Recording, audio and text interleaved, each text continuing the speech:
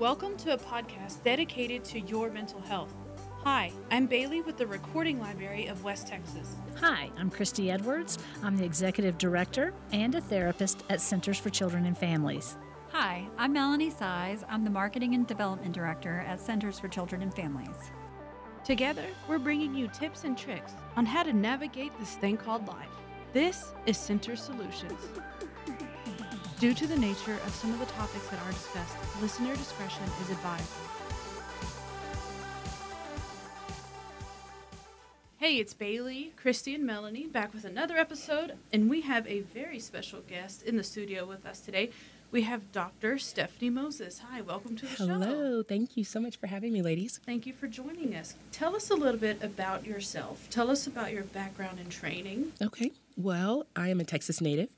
I grew up in Dallas, and I went to the University of Texas at Austin for everything. Went straight through from undergraduate through graduate school. Graduated with my doctorate in clinical psychology in 2008 and moved promptly out to West Texas to begin my journey here. And when did you move to West Texas? In 2008, August of 2008. I was promised by my significant other that it would be 1 year, and it's been 11. We're so glad. And we are so glad we're here, and I'm also the mom of 4. It sure has changed since 2008. It has changed a lot, which I'm happy with, partly.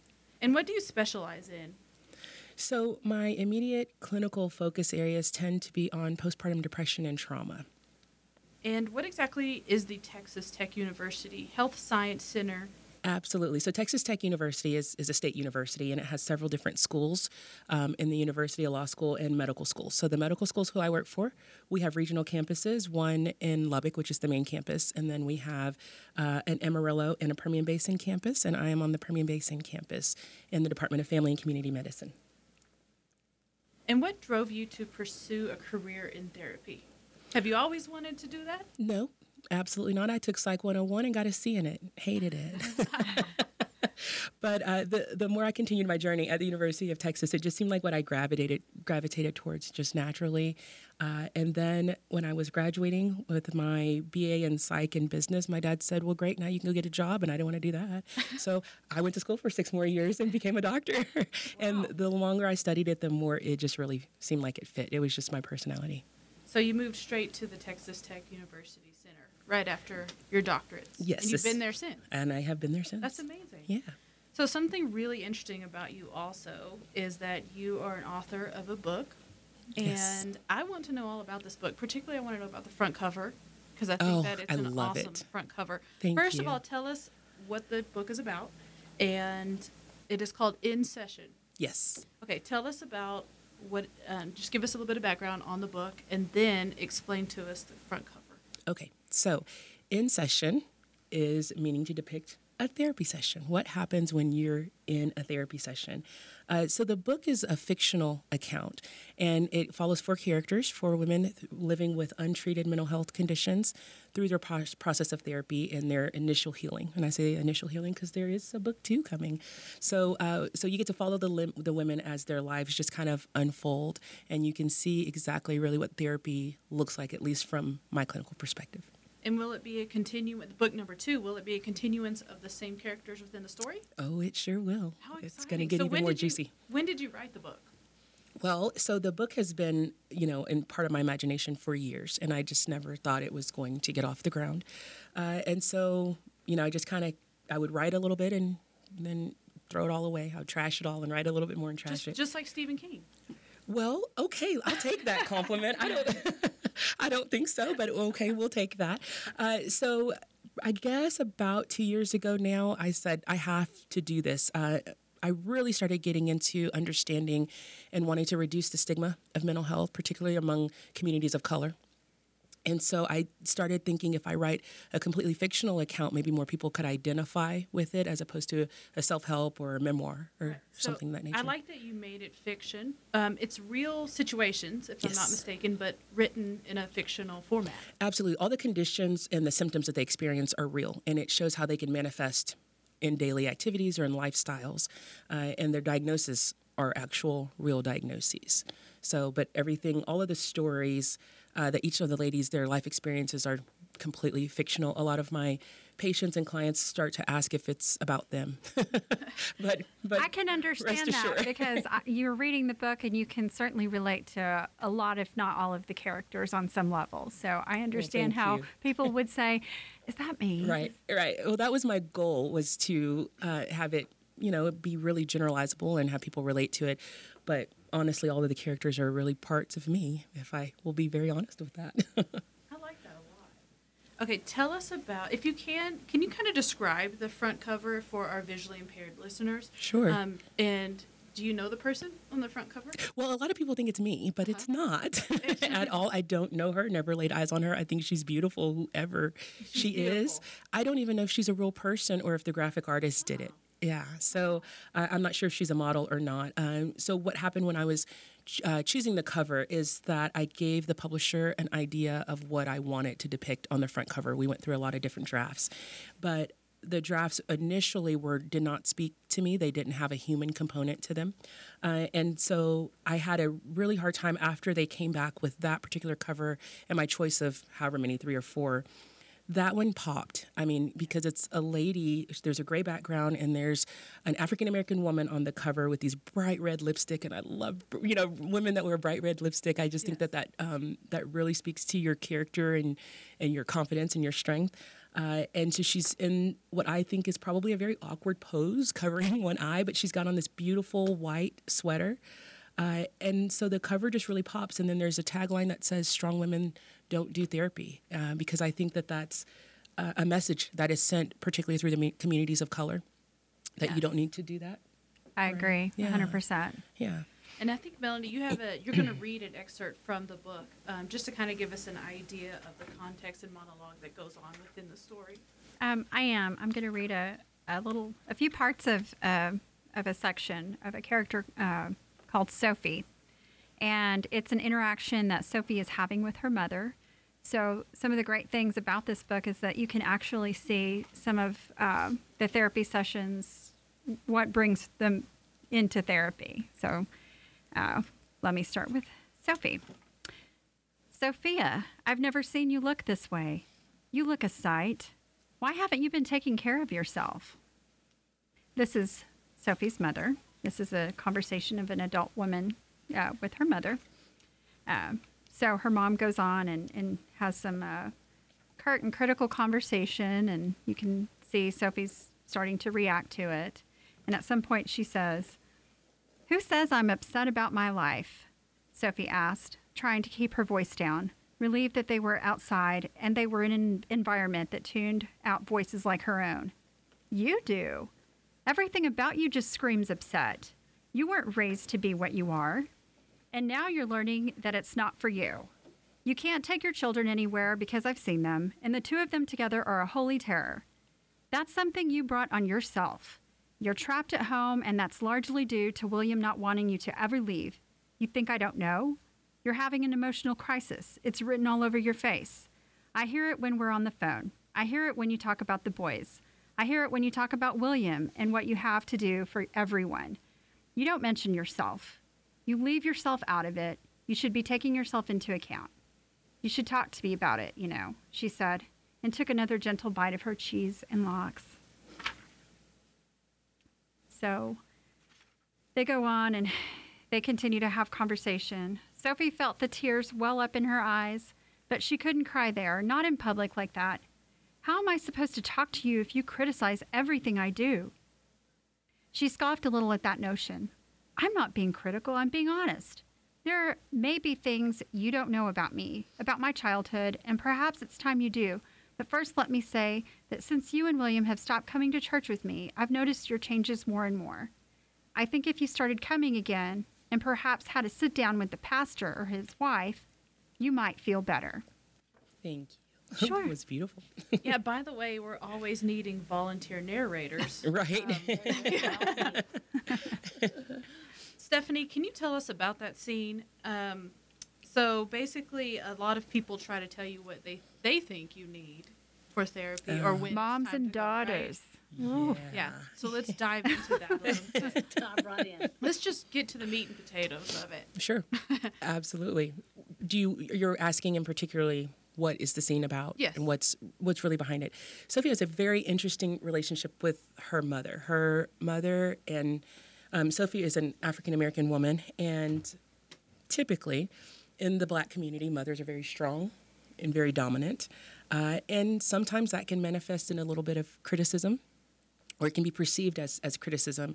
And so Sophie's parents have worked very hard to make sure she's successful, and she's an Ivy League graduate, and she's chosen to stay at home and be a stay-at-home mom, which she thinks is fine, but she's actually having some issues adjusting to her life. She's got these twins, and she doesn't know what to do with them.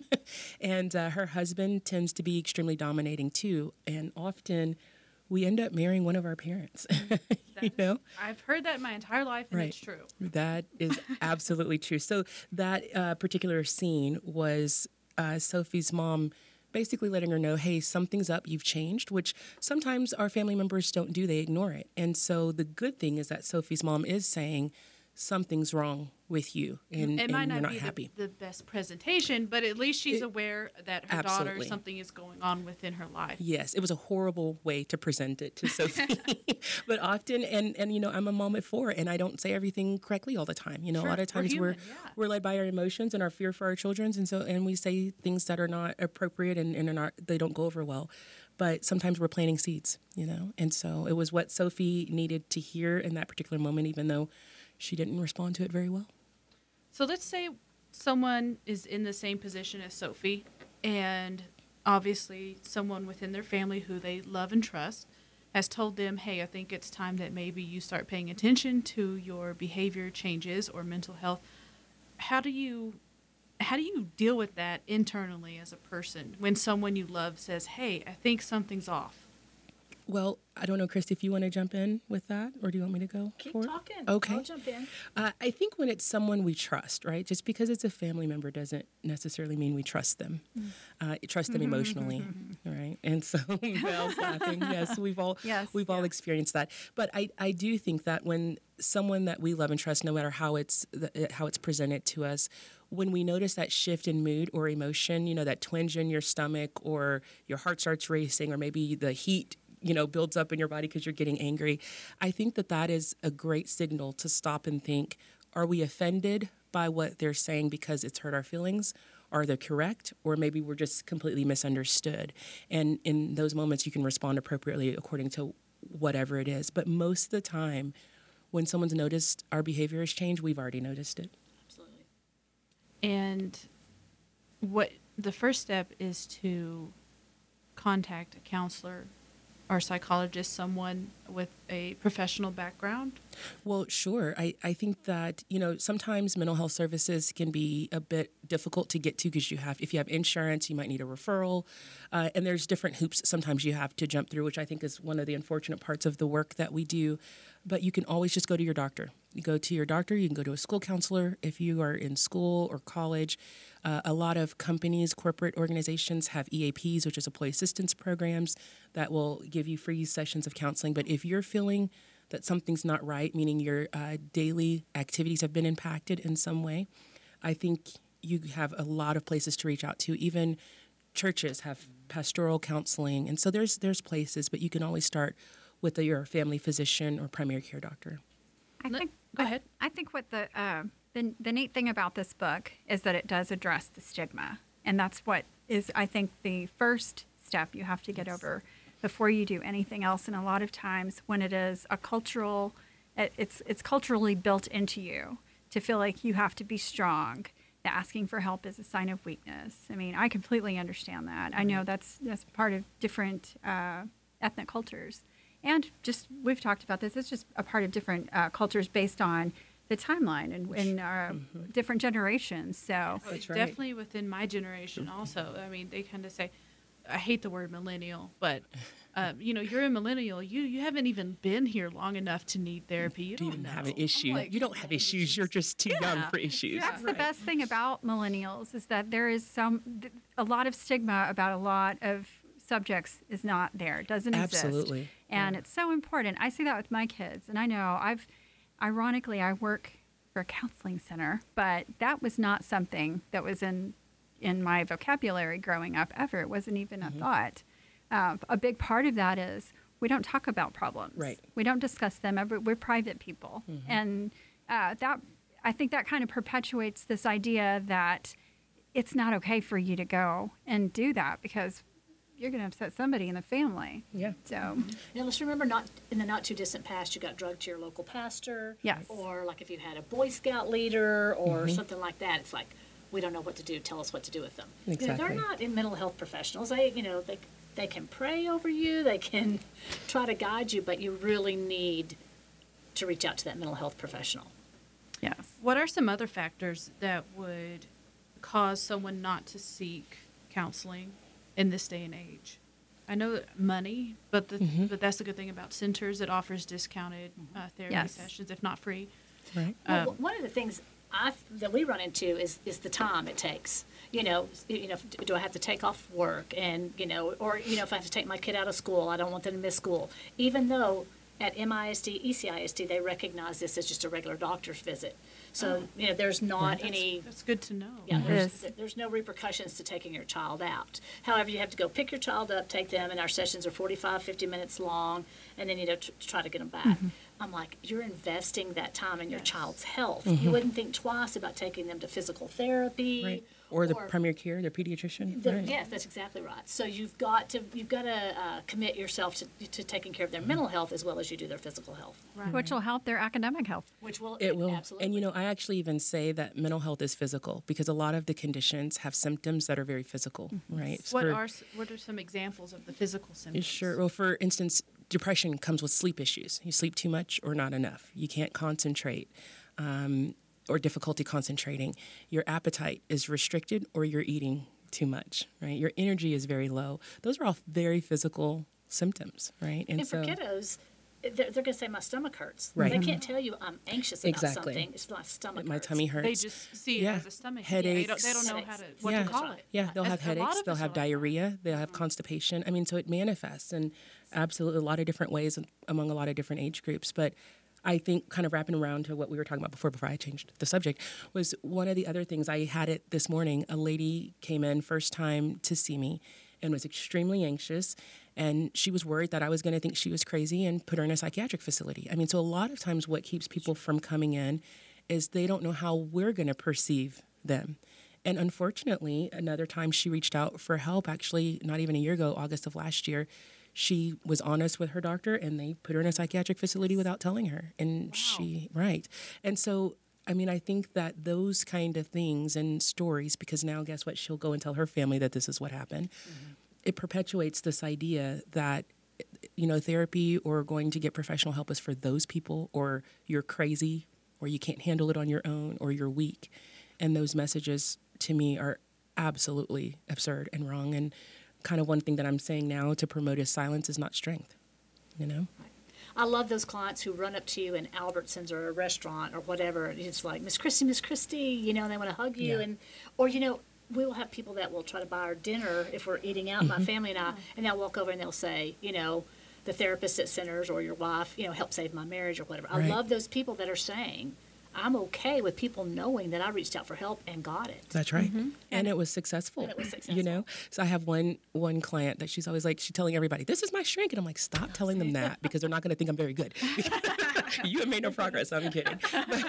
Well, being the marketing director, I run into people, and I'm not talking about that in particular. I'm talking about our services, but I can't tell you how many times I've had someone come to me and have openness and inviting really confidential information about how Centers has helped them, and only because they are so strong in their belief in what Centers has done or what their therapist has done. So I think that's a huge compliment, and it's an evidence that this stuff works. It's important. It works, and it's wonderful. I took my son to Centers.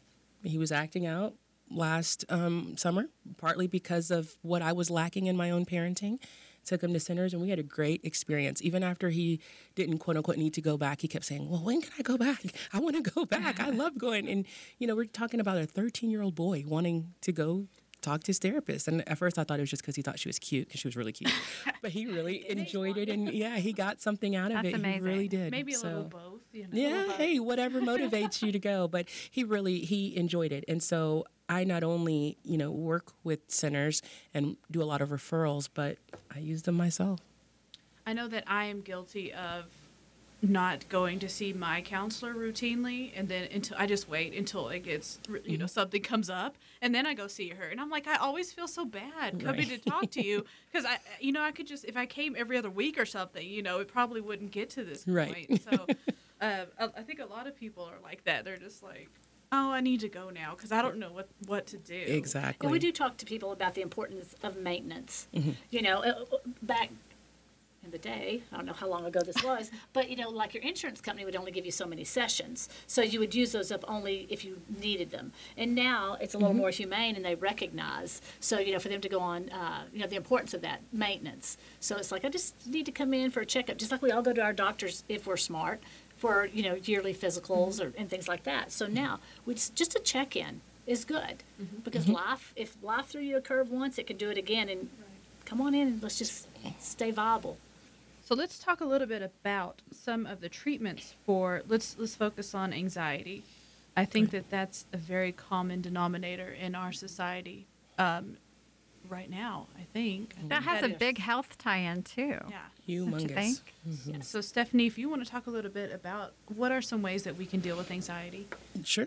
Yeah, so going back towards Mel's point is there are huge implications, physical implications for anxiety, everything from, it exacerbates symptoms for hypertension and diabetes and stomach issues and IBS. I mean, it just can run rampant in our bodies. You hear about people going into the hospital thinking Yes, they've had a heart attack, and it's an And it's anxiety attack. Right, because if you haven't ever had one, it is very real and very, very scary. And sometimes you do feel like you're about to die because you're short of breath. I mean, it can be very, very scary. So there are wonderful, wonderful treatments out there for anxiety. So we have a series of medications that you could be prescribed that either can work on contact or either preventatively. And most physicians are moving more towards the preventative meds. They're less addicting, so that's always a good thing. And they just kind of help calm your central nervous system, which is where that stress cortisol, hormone lies in that area of the body. But, no research supports just medications alone. It's medications and therapy. And some people just want to modify it with therapy. But I think therapy and really your diet, don't you think, and your activities do a lot. So diet and activities can be extremely important. I push probiotics and omegas and green leafy vegetables. I also push structure and routine. A lot of times anxiety will persist or exacerbate because we are thinking too far forward or too far behind and not in the current place where we are. Think about today, because we're worried about the unexpected and the unknown. And so I push some of those natural supplements just for mental clarity. But then in the therapy, we figure out what is the cause for anxiety. But sometimes you probably agree with this, there's no rhyme or reason for it. It's just a genetic glitch. And so we then talk about what will trigger panic attacks, what exacerbates them. I tend to think of anxiety, Christy, I don't know if you do this as well, but as mental and a physical component. So we worry, which is the mental part of it, and then the physical are the physical symptoms, the shortness of breath, the tightness in your chest. So we work to develop techniques that are individualized to help that person if the physical components come on.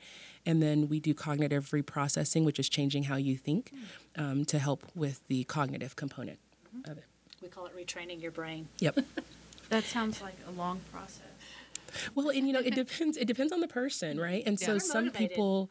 Yeah, and it's really not as difficult as you think. And I think we all try to just break it down very easily and teach baby steps. But our brains, particularly for the mental component, they're like any other muscle, And so athletes go out and practice every day. So when they're in the game, they don't have to think about it. Their bodies just perform muscle memory. Our brains are the same way. So when you're retraining your brain and you practice, then all of a sudden it becomes automatic. I was listening to I listened to a life coach podcast too, and she said something interesting that I thought, wow, that's a great way to look at it. What if taking care of yourself was a job description, a job requirement? What if that was something you had to do?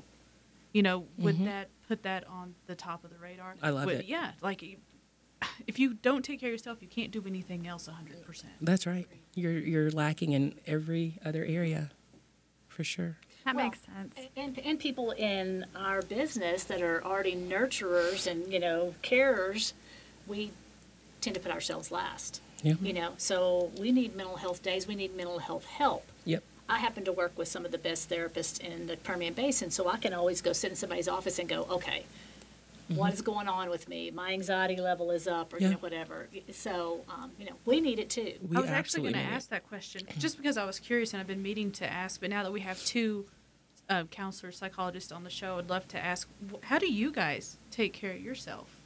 Being in that field you do it every single day. How do you guys take care of yourself and your mental health? Well, with years of practice, you kind of learn to, compartmentalize a little bit, but you take those clients' stories home. You have concerns about them because they become, you kind of invade their lives, and you know a lot about what's going on, so you do worry about some things. But at some point, you've got to make sure that you're surrounding yourself with your healthy environment. You've got, supportive family and friends, that you're taking some time off, that you're seeking help if you need help, and that you're doing the things Stephanie was talking about. You've got to eat healthy, get some exercise, try to get the proper amount of sleep, do some meditation, deep breathing, those kind of things. So going back and talking about the combination of medication and therapy, I think Christy and Dr. Stephanie would like to talk about a collaboration that we have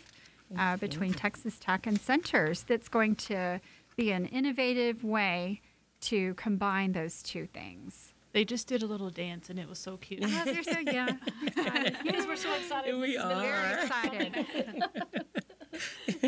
Well, I'm Pioneer woman stuff here. It is, and I am super excited about it. Christy, do you want me to Yes, go this is your for baby, it? and I'm part of it. Okay, well, so I will tell you a little bit about the inspiration for it. Like I mentioned earlier, I'm a psychologist in the Department of Family and Community Medicine, and what that means is you go to your primary care doctor, and I'm in that clinic. So it's not like you're going to a separate counseling center or psychiatry department. So there's a bit of anonymity that you can have in that environment, but it also adds a great resource for the physicians there because I'm there. And so, like we said, a lot of this is not mutually exclusive. Mental health and physical health, it's all in there together. So as our program and our department grew at Texas Tech, I was by myself and I couldn't handle it. So I started thinking, how do you solve this problem besides just complaining? And one of the issues, because I like to complain. You're talking about how do you take care of yourself? I complain. And I'm like, girl, let yourself complain today. That's okay. You can have a complaining. This is going to be your day to complain. So the problem just became real. And I started thinking of the deficits that I see even when I do refer someone out to a different therapist. There's not a collaboration with the physician, which I think I had begun to start taking for granted. So I can collaborate with their medical doctor to really enhance the care. And I find that the people that I do that with have better outcomes. I started thinking about how we could solve this problem, but then there's a really big gap for mental health clinicians that we don't understand basic physical medicine. I had to learn it on the job. I didn't learn it in my 10 years of education.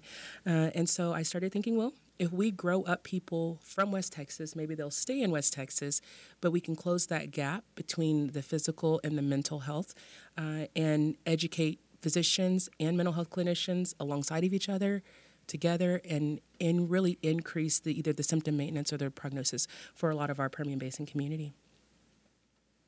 That sounds amazing, actually. And that helps you also whenever you see a client that you have a little bit of background about their medical history.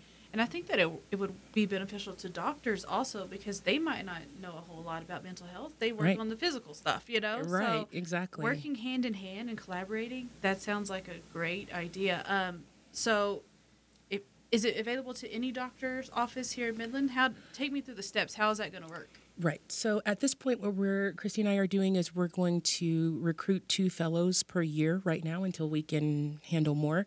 And they'll primarily be based out of the Texas Tech Family and Community Medicine because we have 48 residents or so that we train. And then they'll also spend half of their time at centers and helping provide all the services that centers see, but they will also then be rotating. And so my goal is to have them rotate to the rural communities so they will be able to treat people in rural medicine because that has a different feel than our medicine may here in Midland and Odessa. And then they'll rotate in the hospitals. And so they'll be in the EDs, in the emergency departments. They will be rotating with our family medicine residents on their on their regular rounding, because a lot of times people that are in the hospital don't feel good mentally and emotionally, and there's a component there too. So that way we're not missing something. And you came up with that by yourself? Yes. Congratulations. Thanks. This woman's brain never shuts off. So she's always thinking about what can we do that will make things better? Who else can we reach? How can we do that? So, I think I always want to, just kind of shine the light on the fact that the people that we are training are going to have training that's basically unheard of for LPCs anywhere else. You're going to be alongside Stephanie, you're going to be alongside medical doctors, you're going to be working with the MHMRs, the probations. You're just, It's very comprehensive. you're going to be so well trained when you walk out of there. People are going to be fighting over you, and what we're hoping is that we'll already have them locked down. Right. we're Yes, gonna, because we make want to keep them. sign a blood oath. Right. But Exactly. this is, I didn't get this training, so I'm extremely jealous. I did my clinical hours at centers, and that's where I stayed. And so whenever I talk to a psychiatrist or a doctor, and they're talking about medication and this, and I'm sometimes like, please just talk to me. Yeah. Like What are you talking about? What are you talking about? Right. So, And a lot of times the patients or the clients don't understand their medications either, and so my this mom will, is 65. And she Yeah. doesn't understand it. And Exactly. I'll go research it for her. yeah, and this can help close the gap. And what a lot of people don't understand is there's a lot of medical conditions that come comorbid with the psych conditions. Like, for instance, I think the research shows maybe 12 months after the onset of diabetes, depression sets in. Up to 2 years after you have a stroke, depression and anxiety can set in. I mean, so there's a lot of comorbidity here. And the first thing that people stop doing when they go into a depressive episode or they're anxious is taking care of themselves. So they'll stop taking their meds. And physicians don't understand why they're not being compliant or not taking their meds. Well, because they're not being treated for their depression or their anxiety. And what about reactions to medication that sometimes you might not notice yourself, but if you're regularly going to a therapist, they might be able to pick up on some changes. And then once that Yes. collaboration is made and those conversations are had, there's something there that we didn't realize and Right. would not have realized. Right. Absolutely. So many times I can just walk right outside my door and either collaborate with the physician, which is another really neat thing, and say, hey, what do you think about this particular situation? And I'm thinking about maybe recommending this meds. Does it interact with any of the other meds that they're having? Or this doesn't make sense to me. What do you think medically could be going on? Because UTIs can create symptoms, which are urinary tract infections, can create symptoms that may seem like you have depression or psychosis or delusions, so many physical conditions, syphilis. I mean, there's just a lot of stuff that can manifest. If your thyroid is off, it can manifest as depression. So a lot of times just to be able to walk outside of my door and say, hey, what's going on? Because at the end of our days, let's just be real. If we've seen so many clients or patients and the physician has too, we don't want to sit and have a conversation at 6:00 at night about collaborating. So it's just really cool to be able to walk outside and say, what do you think about this? And let's start this. And will it take place at the Texas Tech Center? So they'll be all over, but that'll be the primary location. Well, I say primary, but really they'll be half and half. So they'll be part-time at centers, part-time at our facility. So if we wanted to get involved with that, if we wanted to take advantage of that program, we contact centers, contact Texas Tech? Yes. Okay. When is that going to start? Well, so we are in the process of seeking funding at this point, and we are gaining a lot of progress on that. We haven't gotten the full funding for the first 5 years that we're seeking, but we're on our way. Our goal is to start in the fall, hopefully October. Fantastic. Yeah. And there's nothing like this in West Texas. Not that I am aware of. I've looked and I don't see anything. And the interesting thing is I think that I counted 14 master's in counseling programs in the West Texas region. And there's nothing when they get out. They have to figure out how to get licensed and how to build their clinical hours. And so hopefully this will fill that gap for them. So this is a very innovative project for our funders to get involved in. So we encourage anyone who has an interest to come on and give us a call. Definitely. And if you wanted to donate to the cause, you can go to the center's website. I'm sure Texas Tech has a website with a donation option there. Well, we work slightly differently because we're a state institution. And so if someone was involved, they could contact me directly and I could get them to the right place, or contact Christy. Contact us and we'll let them know, give them information. And Stephanie, if you can give us your phone number and address of your office. Yes, ma'am. So I am located at 701 West 5th Street in Odessa, Texas. It's the Texas Tech Physicians Clinic building. And the number there is 432-703-5200. Great. Is there anything else you would like to tell our listeners before we end the show today? Sure. You can purchase In Session on Amazon and BarnesandNoble.com. Right. Go buy it. Buy Look it forward to today. be a movie. That's my goal. Shonda Rhimes, I'm coming for you. And we're going with it. Thank you, Stephanie, and thank you, Melanie, Christy. Thank you. Centers Solutions is a production of the Recording Library of West Texas. Post-production work is done by Bailey Hennis and Abby Wiggum. Content is provided by Melanie Size and Christy Edwards. Contact Centers for Children and Families at 432-570-1084 or the Recording Library at 432-682-2731. Email Melanie with questions you want answered on the show at msize@centerstexas.org. That's MSAIZ at CENTERSTX.org. Both nonprofits are on all social media platforms. See you next time.